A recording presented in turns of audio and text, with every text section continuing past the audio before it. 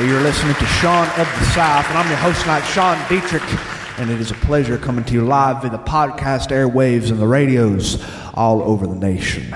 This group of fine-looking gentlemen on the stage here behind me tonight, fixing to play some music for you, are the High 48s, everybody, the High 48s.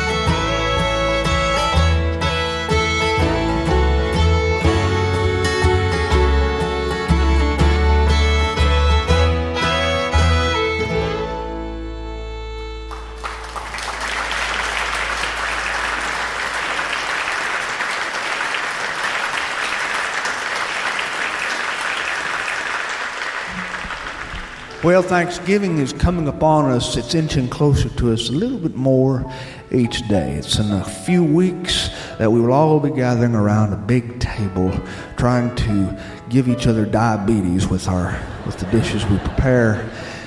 We will sit around a feast with our family and we will pretend to like each other. Some of us will not pretend as hard as others, but we're all pretending. This is Thanksgiving. And it is the mothers who put on most of this work. There's a mountain of work facing them ahead during this holiday season.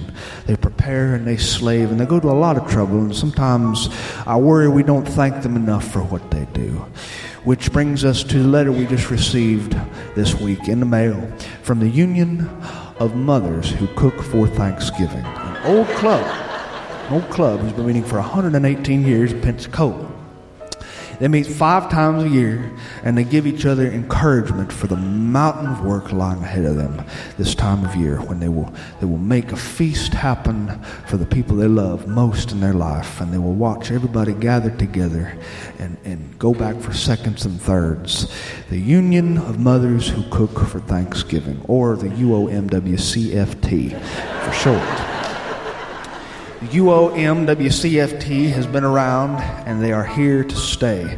They want to offer a public service announcement this year for Thanksgiving to anybody who is listening. And this public service announcement, important public service announcement, is on the subject of how to say grace properly at the dinner table. Dear Sean, writes Edna from Pensacola, Florida. Sean, if you're going to be a dignified family member at the table, you're going to need to learn how to say grace like one. We here at the UOMWCFT want the people listening to your show to know that saying grace at the table is not just a small act of talking. It is a way that we all commune together under one roof. You can tell a lot about a person by the way they ask the blessing at the table. That's because there are more wrong ways than right ones to say it in this part of the world. For example, Sean, I feel it is my duty here as a representative of the UOMWCFT to say that poems and rhymes are prohibited at the dinner table. They are quite improper. Now, my son learned this the hard way, Sean. I will never forget it. He sat at my Thanksgiving table, and I asked him to say grace as a rite of passage in his young life. And he stood up and he said, oh God, bless this food before us set. It needs all the help that it can get. And that, Sean, that is how my son lost his left molar. Also, Sean, please tell everybody in your audience or on the radio that it is improper to close a prayer, especially if you are a 13-year-old boy or younger, with the word, a woman. It is always amen, Sean, always amen. Anything else would be disrespectful, and we here at the UOMWCFT want to prevent disrespect. It is also exponentially rude, Sean, to go the opposite direction and feign spirituality by using King James English when praying at the dinner table. My cousin visited us last week. He is a Methodist deacon, and he prayed like this. Almighty, we beseech thee, Lord, verily doth thy visage beam, yea, down upon us. From thither shall we lift thine eyes. Sean, this is highly improper because most people at our table do not speak Methodist. Also, Sean, I feel it is my duty as a representative of the UOMWCFT to tell you that long-winded prayers are also rookie mistakes at the Thanksgiving table. My brother-in-law, for instance, and I cannot use his real name because he listens to your show, so I shall call him Ricky Dicky Smith and Wesson III, takes great pride in his long-winded blessings so that we cannot even ask him to open his mouth. We cannot ask him to open his mouth. When he stands at the supper table, my brother-in-law Ricky Dicky recites the entire Old Testament, backward, then forward, and then parts of the book of Revelation. And Sean, before he ever says amen, 3 of my elderly aunts have had their knees lock up, and 2 of my uncles have already suffered diabetic comas, and 4 of us have already resolved to take Ricky Dicky Smith and Wesson and strap him to the top of our car and drive it off a shallow cliff. The truth is, Sean, we here at the Union of Mothers Who Cook for Thanksgiving know that heaven doesn't need our long, long prayers. We know that heaven doesn't need to hear anything because God already knows what you need before you ask it. So just make sure You don't do something highly, highly unintelligent like my husband just did a few nights ago when we sat down to a family supper. My kids were in town. We were all there together under one holy roof. And my husband stood to recite his prayer, which was, "O gracious Father, my heart is stabbed with riot. Please save me from my wicked wife who has me on a diet." Sean, I followed his prayer with a prayer of my own, because we here at the Union of Mothers who cook for Thanksgiving are prepared for such emergency situations. I stood at the table and I said, oh Lord, forgive my husband, who must be very ill, who after all these years does not know how to recite a prayer even still. Please, I come to thee with great remorse, that you shall forgive us, Lord. Forgive us for our divorce. That's letters from our listeners. We're going to have another tune here.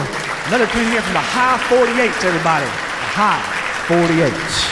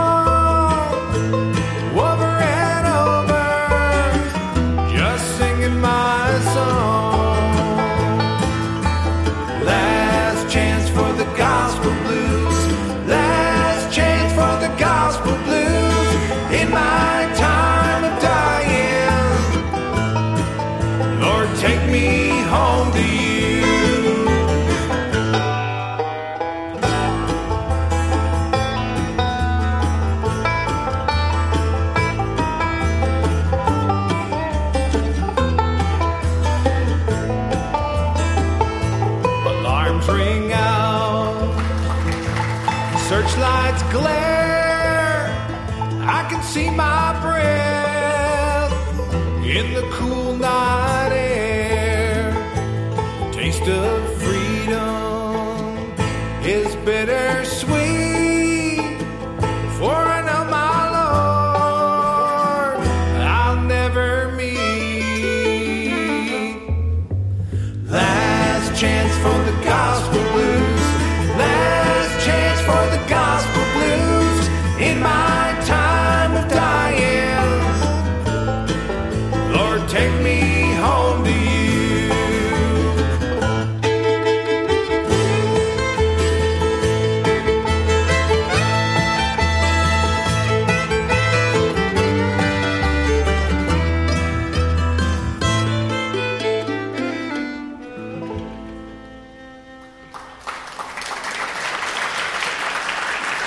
High 48s.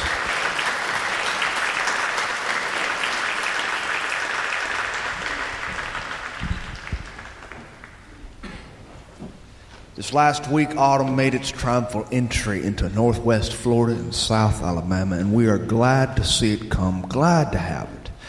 Glad to have the change of weather, which is a stimulant. It makes people want to get up and move. You look outside and you can see a reduction in the population of godless mosquitoes. And you can feel the air, which is actually conducive to human behavior outdoors.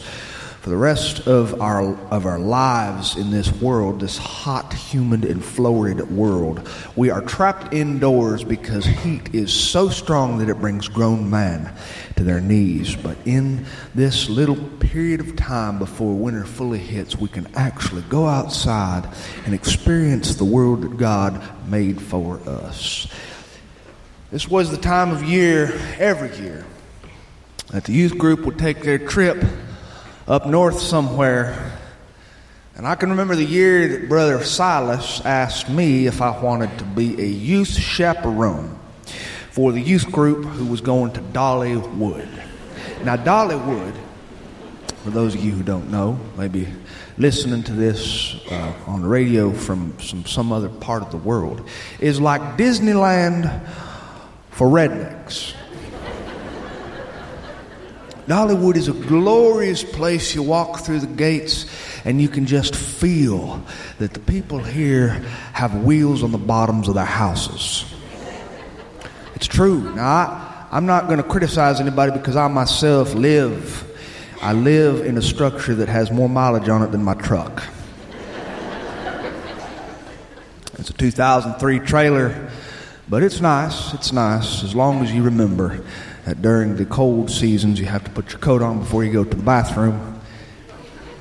As long as you understand that there is a soft spot on the very west end of my trailer that leaks during rainstorms, and it just happens to be over my bed.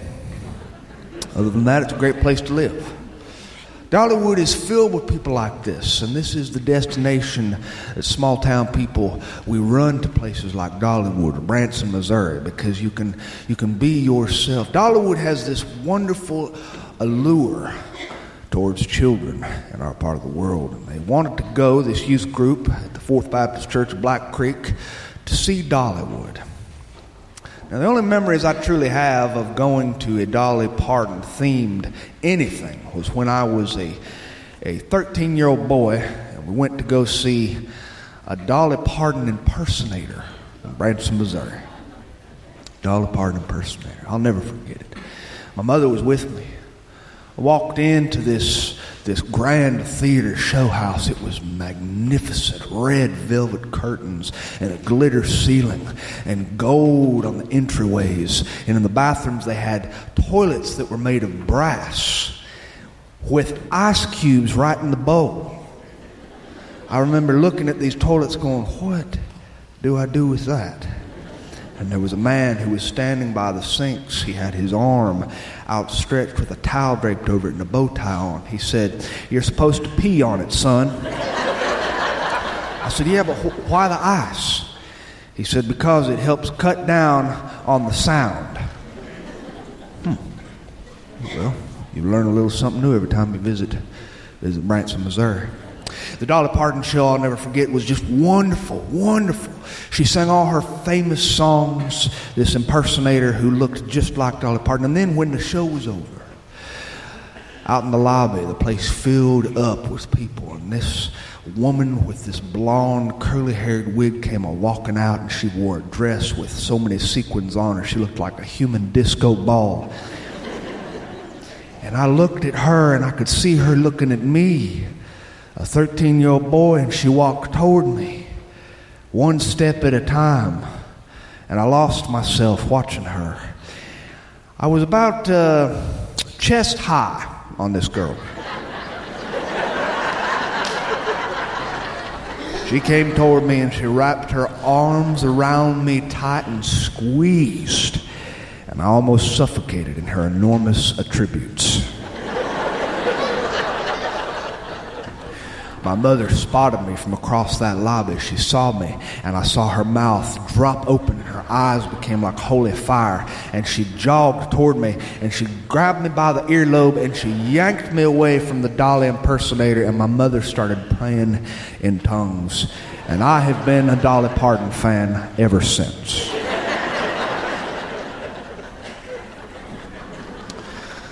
On this youth trip, there were 3 chaperones. There was me, Brother Bill, and Miss Sandra.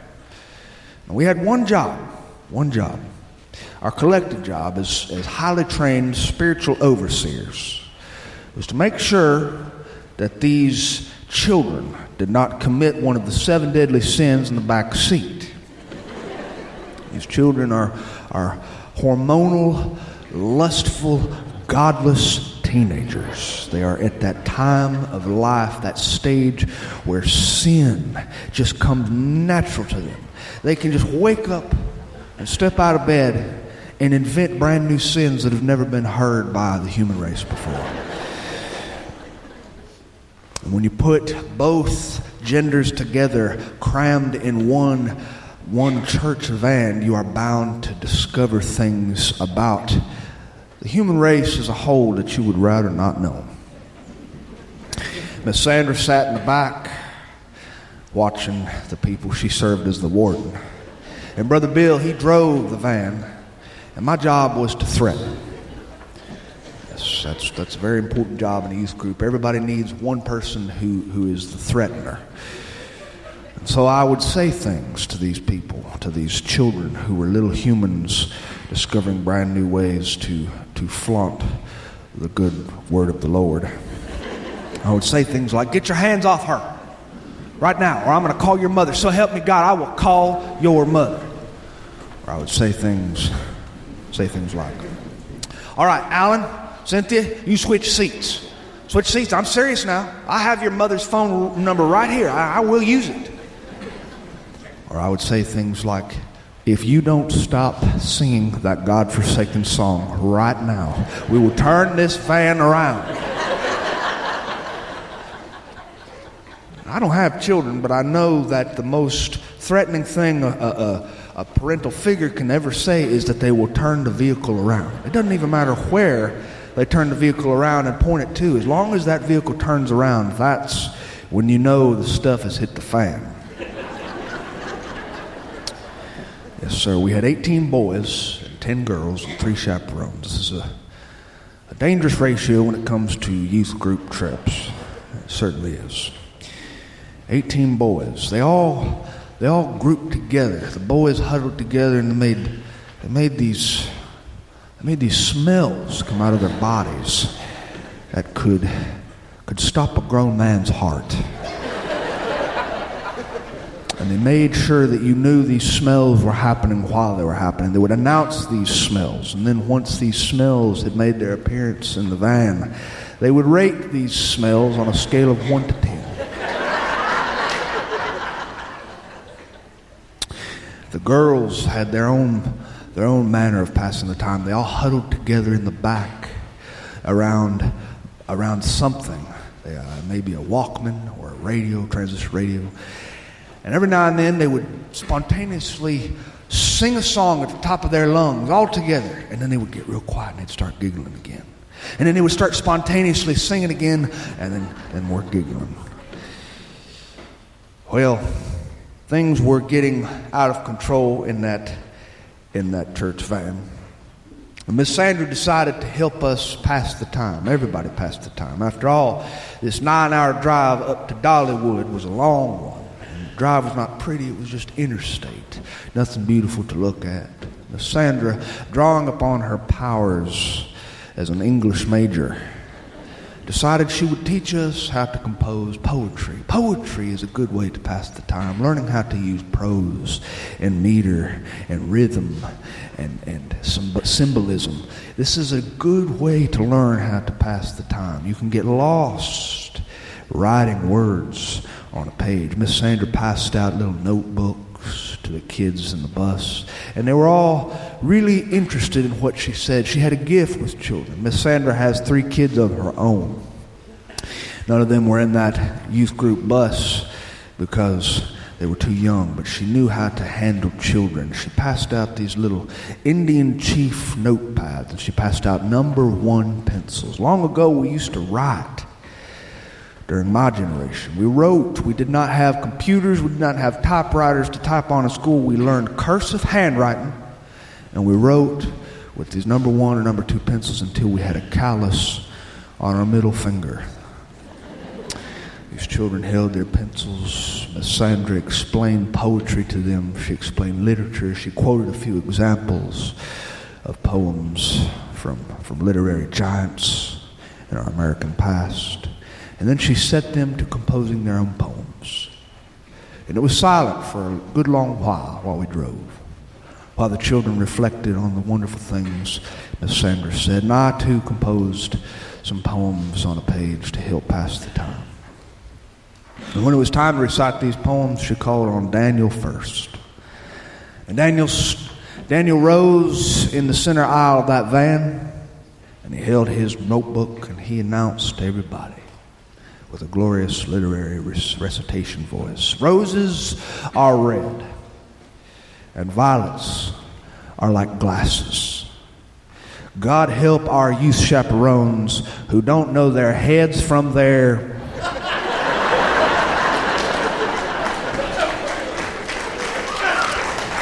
And I commenced to threatening him. I commenced to threatening him within an inch of his ever-loving life. And I could see Brother Bill grip the steering wheel a little bit tighter, and his face was turning white with holy rage. His teeth grit so hard I could hear one of his molars crack. And Miss Sandra said, "All right, Heather, why don't you recite something?"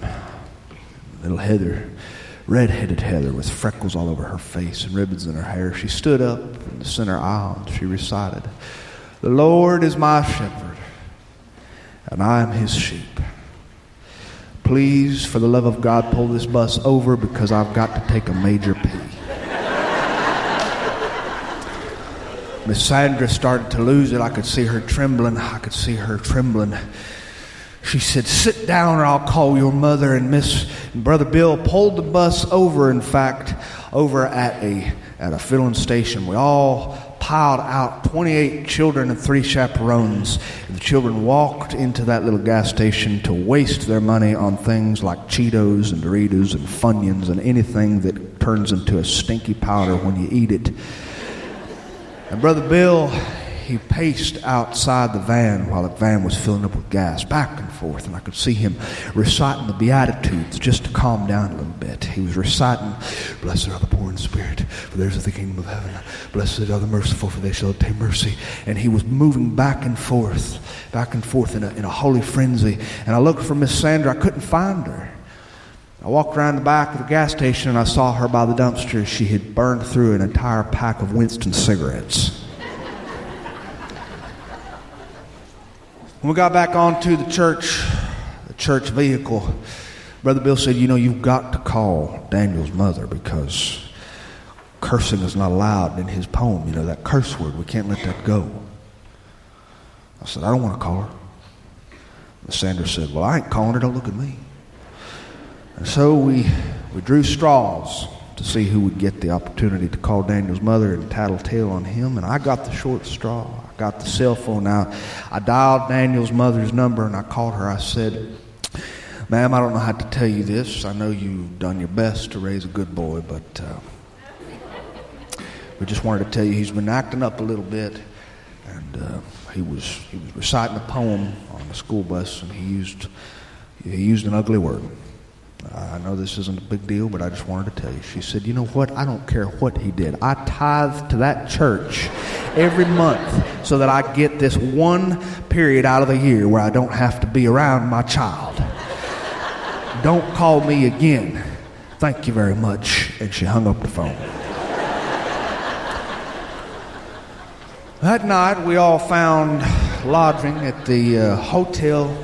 The Holiday Inn was where the girls stayed with Miss Sandra, with the 10 girls, and 18 boys stayed with us, Brother Bill and I, over at the Motel 6. It was a little motel rundown. It was my job to go into town and get everybody takeout supper for the evening.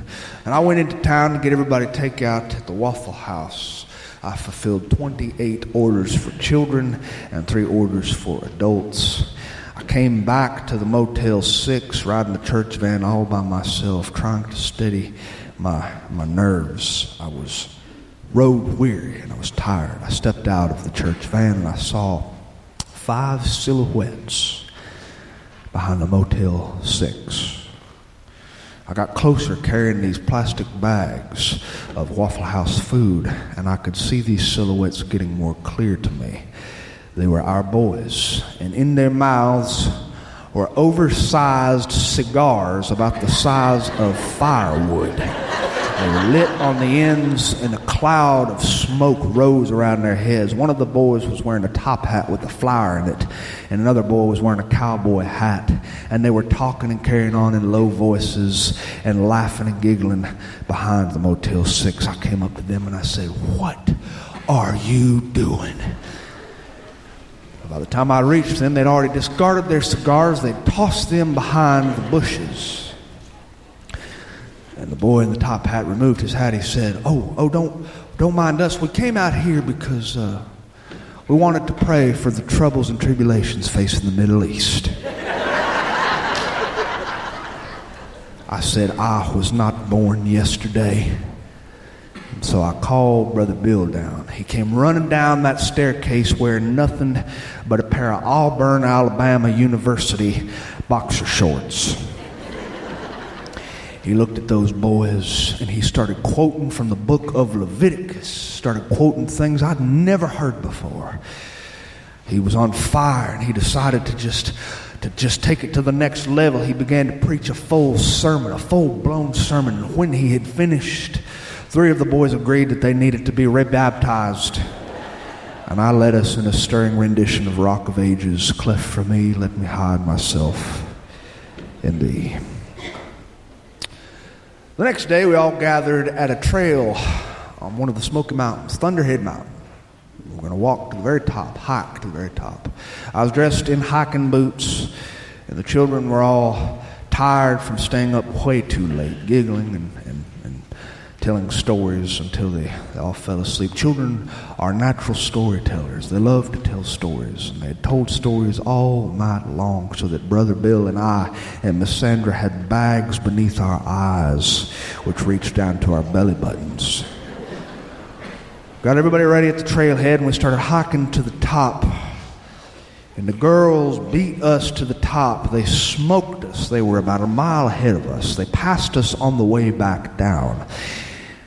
Brother Bill was nursing a pulled hamstring from an old football injury, and I was winded because I have a sensitivity to altitude.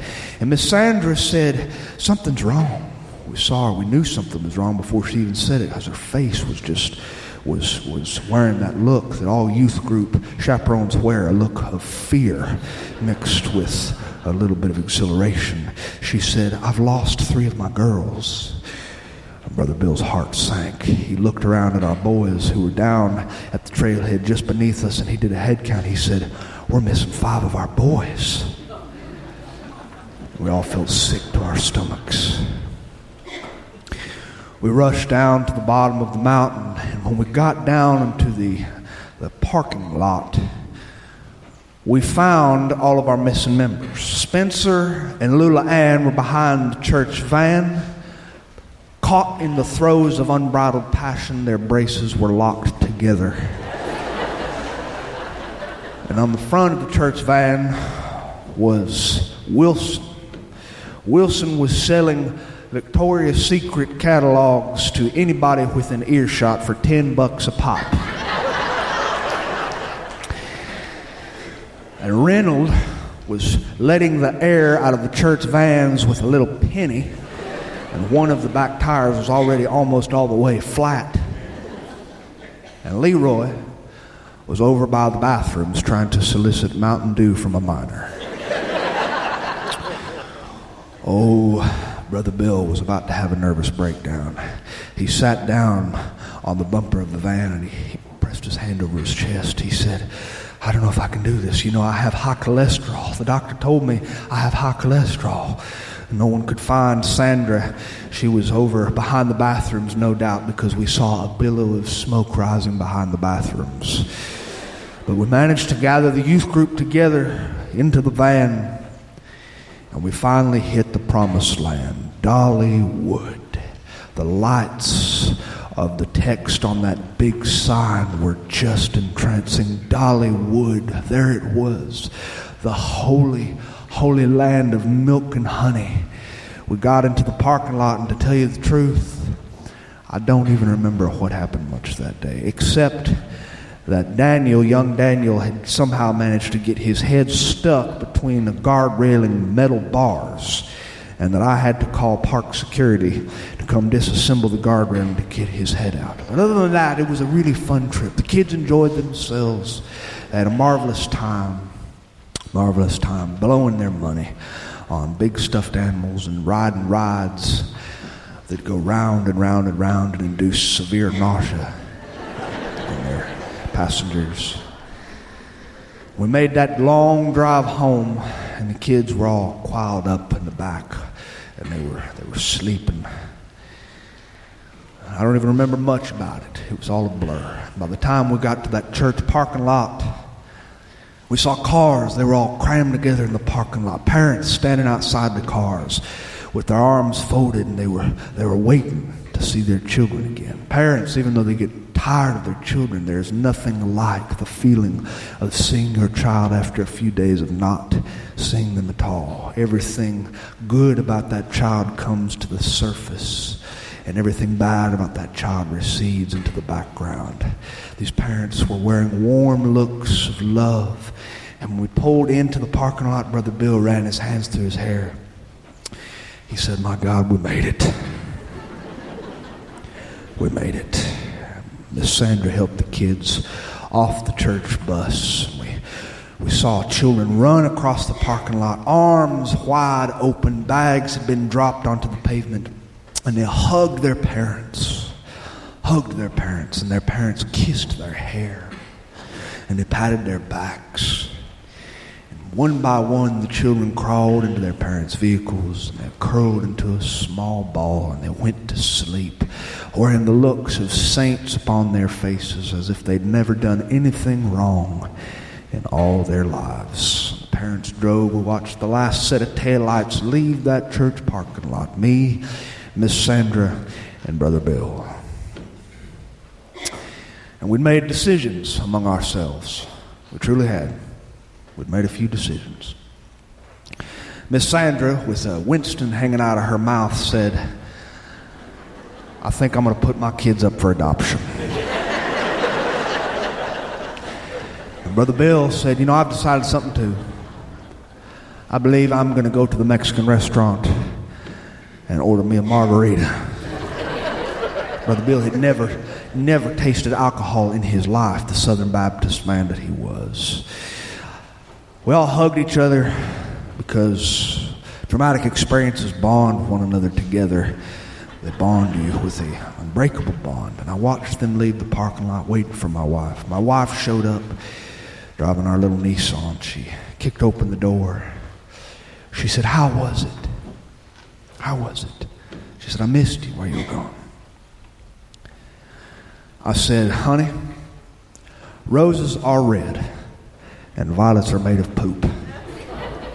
That's the last time I will ever chaperone for another youth group." Hey, thanks for having me tonight. It's been a treat. Thank you very much for having me. Appreciate it.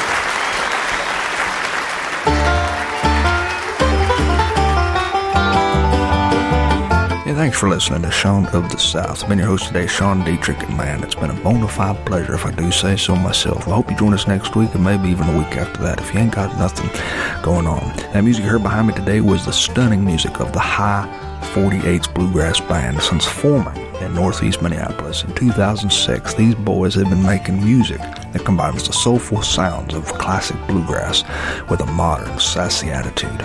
They're a band with one foot in tradition and the other in the world of music today.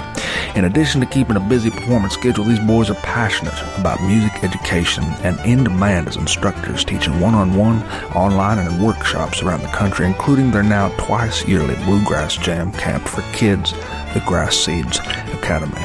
Look up these guys if you get a chance, the High48s.com. You won't be sorry you did, and maybe you can even download their new album, daddy was a bank robber. To find anything more about what I do, you can visit SeanoftheSouthShow.com. There you can find a complete archive of all our past episodes, the good ones and even the flops when we had no idea what we were doing. And while you're there, I hope you take the time to drop me a line, because I love to hear from my friends. Tell me about your birthday announcements, wedding invitations, grandparents' anniversaries, ice cream socials, and church potlucks, and I'll do my best to read them over the air, because I love to do that sort of stuff for my friends. And speaking of friends, if God is watching us, the very least we can do is be entertaining. Adios.